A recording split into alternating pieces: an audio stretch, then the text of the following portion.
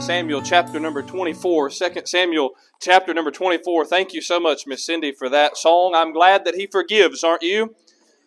Although my feelings are a little hurt, you haven't been able to play. All you had to do was ask me to play if you've wanted to sing that song. I mean, lack of confidence, you know. 2 Samuel chapter number 24 this morning in verse number 18. I want to preach to you for just a little bit from the story that this portion of the Scripture tells.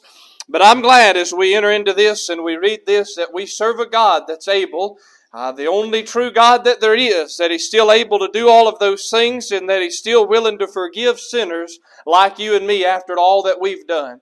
And that He's not any less gracious and He's not any less good than He's been all of the time. And we have all of the reason in the world to praise Him and to lift our voices to Him. In 2 Samuel chapter 24, we read of one of the sins that David committed. And I would submit this morning that it's probably one of David's greatest sins that he had ever committed in his life. And as you're finding your place there, I'll say I really didn't want to preach this sermon today. But God brought my attention to this text throughout this week by different reasons. And as He did, and I read this text, God brought great conviction to my own heart. And He challenged me about some things that in my life. He challenged me about some things that I do or that I don't do. And I know this morning as I preach this message that I'm likely to say something that may challenge you or bother you. And you may at first say, you're in my business, or you shouldn't talk about that, or whatever it may be. But I would ask you to do me one favor this morning. I try not to ask you to do this too often, for this reason anyway, but just to set me to the side, all right? And don't listen to me, and don't take whatever I say today as Levi trying to point this out in your life or that, but that you would just open your heart to whatever it is that God needs to say to you this morning. And if something is said and you say, well, that's not for me, that's between you and the Lord today, all right? And you take that up with Him, but maybe there is something that you need to hear. And maybe there is a challenge that you need like I needed as well. And maybe you need conviction like I need as well. I'm certain of this today, that we need nothing more than we need to hear from God in our life. That there's nothing else in this world that we can get. There's nothing else that is going on that is more important than the child of God hearing from heaven today. You can hear from men, you can hear from women, you can hear from all other types of people, but we need God to speak to our hearts. But in order to get what God wants us to get, we not only have to listen, we have to be receptive of what God says. And we have to be willing to take what God says and apply it accordingly to the way in our life that God wants to do. Now, in this text that I'm going to read to you in a moment, this chapter that we're going to be looking at today, there's the greatest sin I believe that David committed. We see the sin in the first portion of the chapter. And when we think about David's sin, one of the things that we think about right away is we think about David committing adultery with Bathsheba. And we think that's got to be one of the worst sins that David ever committed, is when he laid with Bathsheba and then he had Uriah killed. And how terrible of a sin and of an action that was. But can I say, the sin that David committed in this chapter was just as bad, it was just as defiant, and it was just as disobedient as the sin that he had committed in other parts of his life as well. David had been warned multiple times not to number the army. Don't number the soldiers that you have. And you say, well, that seems like a silly thing. That seems like something any military leader would ever do, is number the amount of soldiers that he had. But here's the thing. God did not want David's confidence to be in the size of his army. He wanted his confidence and his faith and everything to be in the size of God. And so God said, you don't worry about how many you have. You don't take number of all of those. You don't count all of those. You just trust me to provide the amount of men that you need at the right amount of time. But you know what David did? David got it in his head that he needed to know how many men that he had in his army. And so David sent his servant and said, go number the people. And his servant said, listen, God has warned us not to do that. But David still insisted that he get a count of the soldiers that he had. And you say, well, I can't believe that God looked at that and thought that that was that big of a sin. Can I say today that every sin is a big sin? We like to look and say, well, this is big sin and that's small sin. No, there's no such thing. People will say there's no such thing as big sin and little sin. That's wrong. There's no such thing as little sin. It's all big sin, okay? It's all big. It's all bad. It's all terrible. Every sin that we've ever committed, whether you think God should think it is a sin, whether you think it's bad or not, it's sin at the end of the day. And what David was doing in this chapter is David was removing his confidence from the size and the strength of God, and he was placing it in the size and the strength of his army. And that, my friend, is one of the worst things that we can do as a believer. That is one of the worst decisions that we can ever make, is to place our confidence in what we can see instead of on Him who we can't see. You see, it is not my faith that makes me able to do things. You say, well, that person has big faith and that person has small faith. My friend, what makes the difference is the one who our faith is in. It is not the size of anything that we have. It is not what we possess. It is the God that we serve that is able. And when David was making this decision to count his army, he was sinning against the Lord. And let me just emphasize again that every sin, big or small in the eyes of man, great or insignificant in the eyes of man, is great in the eyes of God. Every sin that you could ever commit. We live in a society today, we live in a world that wants to treat sin very loose, take sin very lightly, act like sin is not really that big of a deal. Well, this sin is not as bad as that sin, and I don't do this, and I don't do all of those things. But I'm here to tell you today that God hates sin today as much as God has ever hated sin. God has not grown okay with sin. God has not grown any more tolerable of sin. God looks at sin today the same way that He's ever looked at sin. He hates it. You say, well, preacher, God loves everybody. I wouldn't argue with you one bit on that God loves everybody. He loves every person that there is, no matter what it is going on in their life. But one thing that the Christian and the church today needs to get rid of, and the mindset that we need to lose, is that God is okay with sin, all right? God's not okay with it. God doesn't tolerate it. God doesn't accept it. It doesn't matter if you came to church on Sunday morning. Sin's still sin, and God hates it in your life, and He hates it in my life. And it's time that the church of the Lord Jesus Christ and Christians that are born again, that we quit taking sin so lightly, and we get to the place in our life that we hate it too, and that we hate everything about it. We look at the word hate and we think how strong of a word that is and how rude of a word that is. Friend, it was that sin that placed Jesus on the cross of Calvary. It was that sin that caused those whips to come on His body. It was that sin that pierced His hands with those nails. The very sin that we say is not that big of a deal. The very sin that we justify on Friday night and Saturday night and any other day of the week because, I'm a Christian on Sunday. Friend, God hates that sin just like He hated the sin of David that day. He has not grown any more tolerable of sin today, and we would do well to recognize that all sin is serious. Mine is just as serious as the next person, and yours is just as serious as the person beside you today. Every sin is a terrible sin. David committed one. Notice the second thing before I read our text is the sickness that came.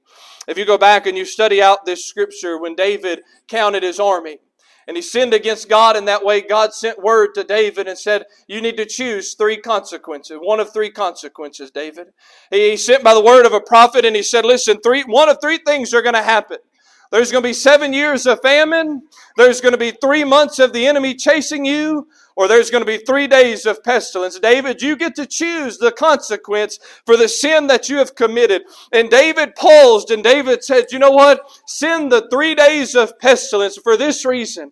He said, I would rather fall into the hands of God than I would into the hands of men, because the mercies of God are great. David knew that all throughout my life, all of the sins that I've ever committed, the one hope that I've ever had is the mercy of God. It is only by His mercy. And can I just pause and say this morning, if it were not for the mercies of God today, that you and I would be destroyed a long time ago. We should have been destroyed. We could have been destroyed. But thankfully, when the wrath of God was coming down because of the sins of man, the hand of mercy intercepted the wrath of God and spared us from what we deserve. And it is only by the mercy of God that we have been spared from those things, friend. It's not because of anything that we have done. It is all because of the goodness of God and His mercies. His mercies are new every morning. His mercies endure forever and ever. And David understood the only hope that I've got is the mercy of God. And friend, the only hope that you have is the mercy of God.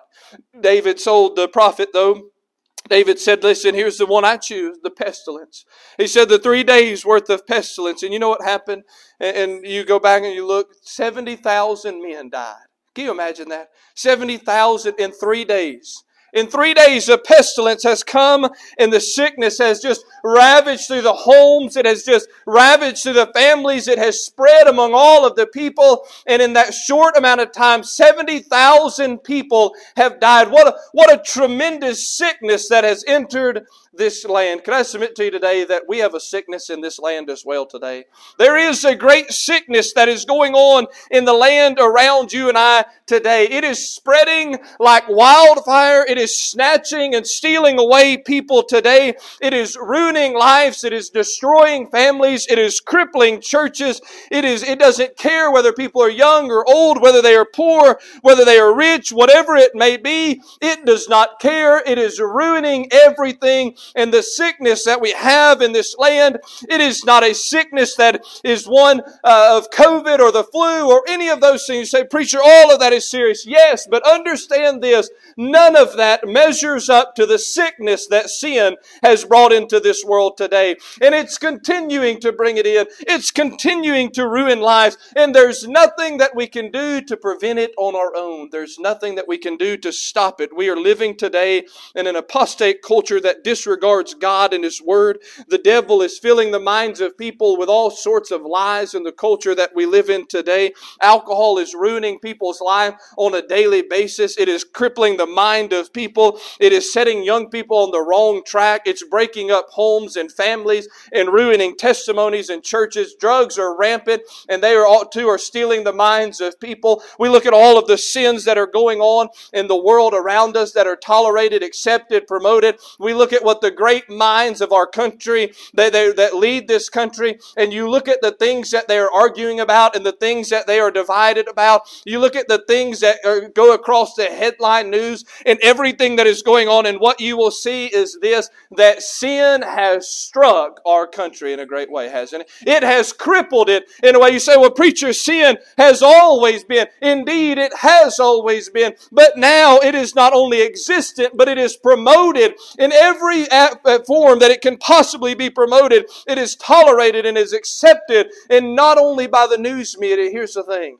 not only by social media, not only by the news network, not only by Hollywood, not only by every TV sitcom that you ever watch and commercial that comes across it. We look at that and we think, man, how bad all of that is. Can I say the worst place that has accepted sin is the church of the Lord Jesus Christ. We've tolerated it. We've accepted it. We've allowed it to be okay. And we said it's not really that big of a deal, and we want to blame everybody else. But know this, it's my sin and your sin that is crippling the society that we live in. We look at this text. Look with me, 2 Samuel chapter number 24. And I want you to actually look in verse number 17. You see the sin that David committed. We see the sickness that came about it. And I could just imagine David being broken over this. That David hears of 70,000 men that have died. And in verse number 17, David spake unto the Lord when he saw the angel that smote the people, and said, Lo, I have sinned, and I have done wickedly. But these sheep, what have they done? Let thy hand, I pray thee, be against me and against my father's house. Now you know as well as I do, David wasn't the only one that had sinned in that time period. Every person in that city, that country had sinned. But David did something that people don't want to do today. David took responsibility for his sin. And David said, you know what? I'm the one. It's my sin. It's not everybody else's sin, all right? It's not everybody else's fault. It's not all of the other wicked people that are out there. But he said, God, do it unto me because it's my fault. It's my sin. I've done these things. And David was willing to own up to all of those things that he had done. You know what the Christian wants to do today, the average Christian? We want to pass it on to somebody else, don't we? And we want to say, well, you know whose sin it is? It's the world's sin. They're crippling our country. They're killing our world. They're destroying everything because of what they're doing. Like I say today, if you don't see your sin as serious as the world's sin, then you have got a vision problem today. Because your sin is just as detrimental to the work of the Lord as anybody else's sin. And David looked at himself and he said, Lord, it's me. Do it to me, Lord, and spare them. How many of you are willing to pray this morning? How many of us are willing to pray, Lord, it's me. Spare them and do it to me, Lord. Don't take it out on everybody else, but Lord, take my sin and what I've committed and Lord, put that on me and not everybody else. David was willing to pray that prayer, but notice the solution. You see the sin and the sickness. Here's what I want to call your attention to this morning for just a little while. Verse number 18, and Gad came that day to David. And he said unto him, go up, rear an altar unto the Lord in the threshing floor of Araunah the Jebusite.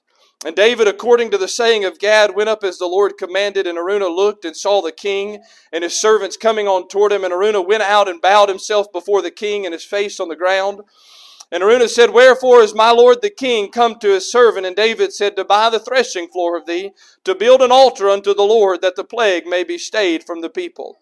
And Araunah said unto David, let my lord the king take an offer up what seemeth good unto him. Behold, there be oxen for burnt sacrifice, and threshing instruments, and other instruments of oxen for wood. All these things did Araunah as a king give unto the king. And Araunah said unto the king, the Lord thy God accept thee.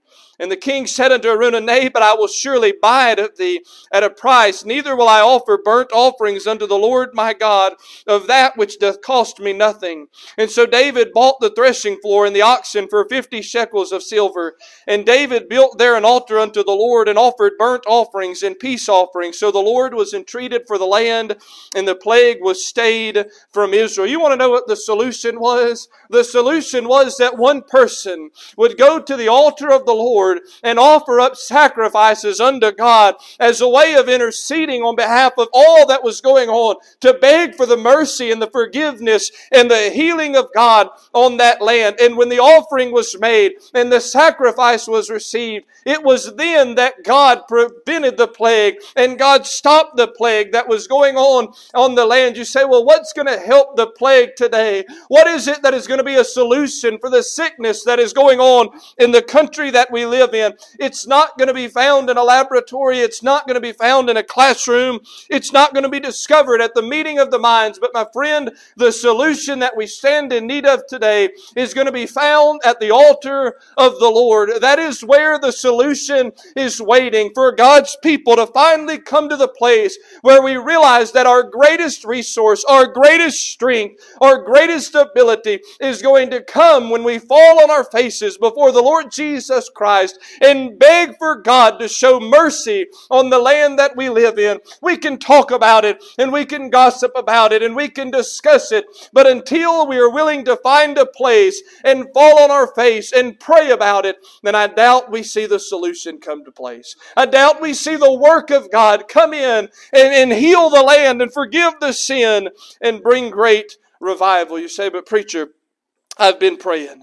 I've been praying for our country and I've been praying for our church, and I go to church and I try to do right and all of these other things. You know what I would submit to you this morning that we have? We have an altar problem is what we have. You say, what kind of altar problem we got? What do you mean we have an altar problem? I want you to look at what David said here. David shows up to Araunah, and you know what Araunah says?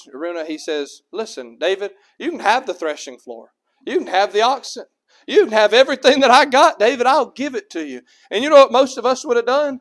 We would have said, whoa, praise the Lord, what a blessing. He gave that to me for free. I'm going to use that. I don't have to pay anything. Talk about an open door from the Lord and give God praise and take it. You know what David said? David said, I'm buying that. David said, listen, I'm not going to offer up to God anything that didn't cost me something. I'm not going to offer up to God something that cost me absolutely nothing at all in any way. So that's not happening, because David believed that God was worthy. He was more worthy of a free offering. He was more worthy than cheap service. He believed that God was worthy of the very best that he could give to him. And David refused to take that which was free and give that to God like he had done something special. He said, here's the money. Listen, I'm buying that because the God that I serve is worthy than more than cheap service that I can offer to him. And you want to know the problem that we have today is that the majority of us as Christians are giving God nothing. We're giving him cheap service in every way. And we want God to do something with that which cost us nothing. We say, God bless this, but it didn't cost me anything. We give him the very least of all that we have. Would you agree this morning that God is worthy of the very best that we have? He's worthy of all that we could give. I mean, everything down to the last dollar that we'll ever have. He's worthy of it all in that way. And David said, listen, I'm not offering up to my God that which cost me nothing. You want to know what will do us well? Is when we get the highest view of God that we could possibly get. What we want to do in this culture is we want to bring God down. We say, well, I want people to be able to relate to him. Listen, nobody relates to God, okay? Nobody relates to God in their sinful. You're not going to bring God low enough down to relate to sinful man. That's what Jesus did, all right? He came in the form of man, in the form of a servant, and died on the old rugged cross so that man would have a way to relate to God. But it's only through the blood of Jesus Christ. It's not through lowering the standards of God. It's not through making God less than what he is. Listen, the greatest thing that we can do is lift up Jesus as high as we possibly can, because he's the greatest that there is. And what we do and how we do that is by offering to him everything that we have and saying, Lord, I'm going to give it all to you. I'm not going to give you something that didn't cost me anything. What kind of offering is that? Yeah, I don't have birthday parties anymore. My mom made me quit at 13 years old for some reason. I guess she didn't like me. I don't know. But you know how I would feel if I had a birthday party and my friend came and said, boy, I got this great gift, Brother Bobby. And it was the same birthday gift that he got at his, and he didn't like it. And so he just gave it to me. And some of y'all aren't laughing because that's what y'all do at Christmas, all right? And y'all are afraid to laugh about that. But here's the thing. How does that person really feel? You didn't give them anything. You didn't do anything. You literally took what was given to you and gave it to them because you didn't want to spend any money on them. All right? And it's one thing to do that for somebody, but to do that to God is not right. He deserves more than that. And David said, listen, I'm not going to take your ground, your oxen, and offer them to God like I did something great. He said, I'm going to buy it because my God deserves that. And God blessed that. And when David built that altar and David made that offering, the Bible says that the plague was stayed. It was done, and God responded to the offering that David was willing to make because it was everything. It was more than just sliding by with a free gift, but David was willing to sacrifice. You say, well, why isn't God moving today? I'm convinced that the reason God isn't moving today is because most of what we offer to God costs us nothing. And we're expecting God to do something with that. Most of what we give to God is cheap. It's the leftovers. It was the easy stuff. And so what are you talking about? Let me just give you 4 areas and I'll be done. Of areas that we offer to God that seem to cost us nothing in our life. It seems oftentimes that our worship costs us nothing. It seems oftentimes that the worship that we offer to God, it was nothing at all. It didn't take much from us. You say, preacher, I had a lot of things that I could do today. And that's how we start right there. Lord, I gave up so much to be here. Lord, think about all of the wonderful things that I've done to be able to be in this place for this 1 hour out of the whole week that I have. God, aren't I some awesome Christian because I showed up? And I was here at service. Friend, if this is the only thing that we've done in the sense of worship, we have offered to God that which cost us nothing. And we didn't do anything for this, all right? This was just 1 hour of our day. It's cost us nothing. And many times we won't even prioritize it in our life. And then we wonder, why isn't God moving? Because we've only offered to God cheap things. And God deserves more than that. We've offered to God that which costs us very little. We do show up. We do show up and we put very little into it. We put very little into our worship. We put very little into lifting up the name of the Lord Jesus Christ that saved us from the very pits of hell. And we want God to be pleased with that. Lord, look at what I've done for you. Friend, we've done nothing for Him. We've done nothing that is exceptional. We've done nothing that is above that which we should be doing. It is all reasonable service in the eyes of the Lord. Even when we do the very most, we just go through the motions so often. We just kind of play church, we play worship, we play services. We mark it off of our religious obligation box and we say, Lord, send me a blessing. Send me a blessing because I showed up. And look at all that I did for you. David said, listen, I'm not taking that because it cost me nothing. I'm only going to offer to God that which cost me something. I think about Abraham. You're familiar with the story. In Genesis chapter number 22, God calls Abraham and said, Abraham, I want you to go up to the land of Moriah. So Abraham gets up early the next day. That's a 60-mile hike from where Abraham's at. Takes him about 3 days to get there. Abraham and his servants and his son, they go up to that land. They leave early that morning. They get there 3 days later. Abraham sees the mountain that God wants him to go offer Isaac on. You know what Abraham says? Abraham says to his servants, he said, y'all wait here. Me and the lad. He didn't say me and the lad are going yonder to sacrifice one another. He didn't say me and the lad are going yonder to fulfill our religious obligation that I have in order to make God happy and maybe catch a blessing. Abraham said, me and the lad are going yonder to worship. He said, I'm going up that mountain and I'm going to build an altar and I'm taking this wood and I'm going to bind my son and I'm going to lay him on the altar and I'm going to slay him because I'm going to worship the God of heaven. And he believed that's what he was doing in that moment, and God blessed his sacrifice and God blessed his commitment, and he spared Isaac and he provided a ram and he put Abraham in the place and on the track of receiving the blessings of God. But it wasn't until Abraham was willing to give the most precious thing that he had to God. You would agree with me this morning that there's nothing more precious in your hands than your children that you have. Abraham's been praying and praying and praying and waiting for that son. And God gives him a son, and what's God say? Give him back to me. And Abraham calls that worship. And you know what we call worship? We call worship sitting on a pew. We call worship gathering in a building. We call worship when we listen to somebody preach for a little bit and then we leave and we say, well, I worship the Lord. And again, this is a worship service. We should be worshiping the Lord. But I would say worship requires more than sitting. And worship requires more than listening. Worship requires more than singing. Worship requires more than preaching. You can do all of those things and not worship at all, okay? Because worship is a matter of the heart when you have decided that God is worthy of every single thing that you have, no matter what it costs you. And that you refuse to offer God anything that costs you nothing, because your God is more worthy than that. Your God deserves more than that. That's the kind of worship that we need in our church, in our personal life, is a worship that declares God to be so worthy that we would lay everything down at His feet, that we would give it all to Him. Not only does it seem our worship often costs us nothing, and I'll skip by some of these. I only got 7 or 8 of them, but I'll skip by some of them. It seems oftentimes our prayer life costs us nothing. You know, that's what David was doing here. David was interceding on behalf of his country to God. David was offering up this sacrifice to God on behalf of everybody around him and what they were going through and what they were enduring. And this is how David was going to reach the heart of God, was through this offering and through this sacrifice, so that God may see them and God may respond and God may show mercy. The same thing that we do in our prayers. But how often do our prayers cost us very little? How often do we just offer up to God very cheap prayers? Very superficial prayers, very shallow prayers that we pray.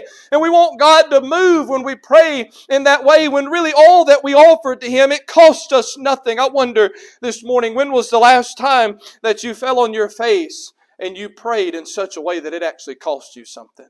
I mean, you got down on your face and you begged God for whatever was going on in your life.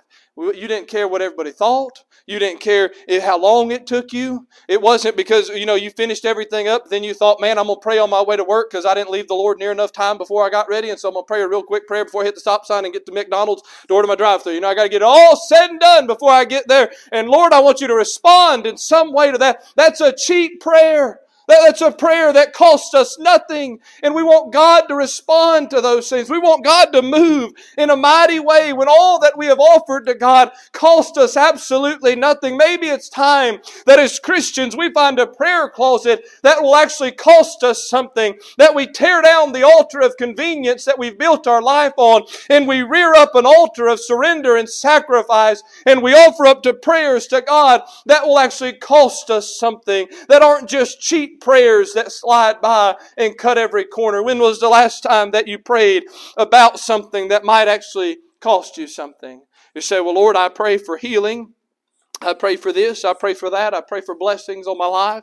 All of these wonderful things. I wonder when the last time we prayed and we said, Lord, here am I. Send me.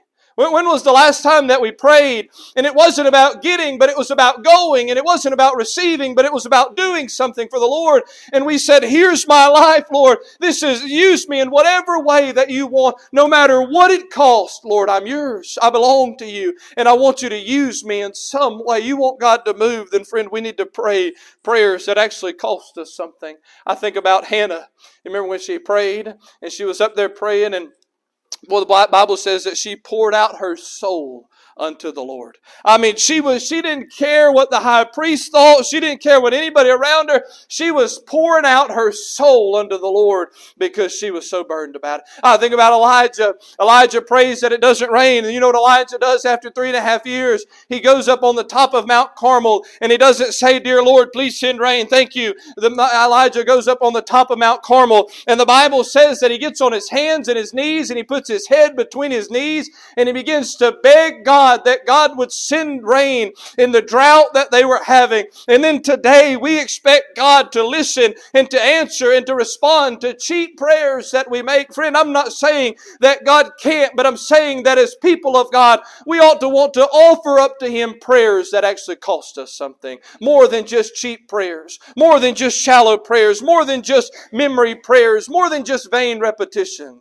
But prayers that are broken, prayers that are burdened, prayers that come from the very depths of our heart and our soul as we pour them out to Him because He's worthy of everything that we have. Paul would tell the church at Rome, I beseech ye therefore, brethren, by the mercies of God, that you present your bodies as a living sacrifice, holy and acceptable unto God, which is your reasonable service. It seems oftentimes that our worship has cost us nothing. It seems oftentimes that our prayers have cost us nothing. And it seems oftentimes that our service to the Lord has really cost us nothing. You say, well, preacher, I'm doing a lot for the Lord. Look at all that I'm doing. I don't know about you. I thought about this yesterday, and I'll wrap up. I thought about this yesterday as I was up here for DeMario's ordination. And I got to thinking about 7 years ago, and I was ordained here at Timpson Missionary Baptist Church. And I came here as pastor, and things have been good, and the Lord's blessed, and all. And I was thinking about all the good things that God's done. But you know what happened? As I was sitting there and trying to think about all the good things that God's done, this wave of guilt or shame or whatever it might have been came over me. And I really think, I know the devil can do that, but I think God was reminding me of something that day. You know what God brought to my mind? All the blessings and all of those things brought to my mind, though, how many times that I've sat in that congregation and I've offered up cheap worship to God. It made me think about how many times I stood behind this pulpit after having 7 days to prepare a sermon to preach to people so that they might hear from God, and offered up a cheap sermon after He gave me all of that. How many times people said, Brother Levi, would you pray for me? And I offered up cheap prayers for them. And I thought, God's been so good to me. And God has done so much for me. And then in return, you know what I oftentimes offer to Him? The very least that I can possibly give to Him and slide by and still be considered a Christian. I don't know about you, but the God that saved me from the very depths of hell and gave me a relationship through the shed blood of Jesus Christ and indwelt me with the Holy Spirit of God until the day of redemption is much more worthy than cheap service this morning. He's more worthy than sliding by. He's more worthy than just an hour here, an hour there. He's more worthy of just a religious obligation. But He's worthy of some Christians that will look around at the world they're living in and say it's falling apart, it's going down, it's crippling in all of these areas. But will say, I believe that there's a God in heaven that is full of mercy. I believe that there's a God in heaven that hears the prayers of His children. and will find an altar and will fall at that altar and say, Lord, I'll give you everything that I have. I'm tired of offering to you that which costs me nothing, Lord. I want to be used of you. You're worthy of more than that, God. Do you really want to go the rest of your life only offering to God the very little things, the very cheap things, the very things that were easy and you were going to get rid of anyways? Or do you want to give to God something that He can use you and something that you'll be remembered for when you stand before Him one day? When you stand before the King one day and give an account of your life, I wonder how that reckoning is going to go. What the Lord has given to you, I'm afraid that many of us are like that third servant. You know what he did with that talent? He buried it. He buried it and he hid it and he did nothing. And you know how the Lord responded to him? The Lord said, thou wicked and slothful servant. Thou wicked and slothful servant. There's one thing I don't want the Lord to say to me, and that's it, all right? I don't want the Lord to look at my life and say, you have been given everything to do so much for me, but all you actually offered to me was the little things and the cheap things. So unfortunately, that's how we get caught up. But you know this land that David purchased, that he purchased of Araunah, you know what that land would be later used for? It would be that very same piece of property that David purchased that day that Solomon would build the temple on. And I wonder this morning, if the only foundation that my children have to build on is that which cost me something, what I've done with the Lord, what have I left them? If the only thing that they're going to have to build on and do something for the Lord is going to be that which cost me something, have I given them anything to build their lives on? Am I leaving anything for the next generation? Or are we just giving cheap service to the Lord and we're just giving the very least that we can? Isn't God worthy of more than that? Isn't an altar that costs you nothing is going to produce nothing? So I want God to work in my life. Well, then you got to tear down that altar that didn't cost you anything. You got to get rid of that idea of giving God the least. And this morning we have to build up an altar that's going to cost us something. And we need to offer to the Lord our life. Present our bodies a living sacrifice so that God can use us in some way. The generation, the culture around you and me, they need us to be doing more for the Lord than just sliding by and just cutting every corner. Don't they stand in need? 70,000 men died. And David was broken by that. I wonder this morning how many Christians are broken by the plague that is going on in the world today because of sin. You can make a difference at the altar. You can make a difference in your prayer life. You can make a difference when you surrender all to the Lord Jesus Christ. Won't you do that? Stand with me. Let's sing.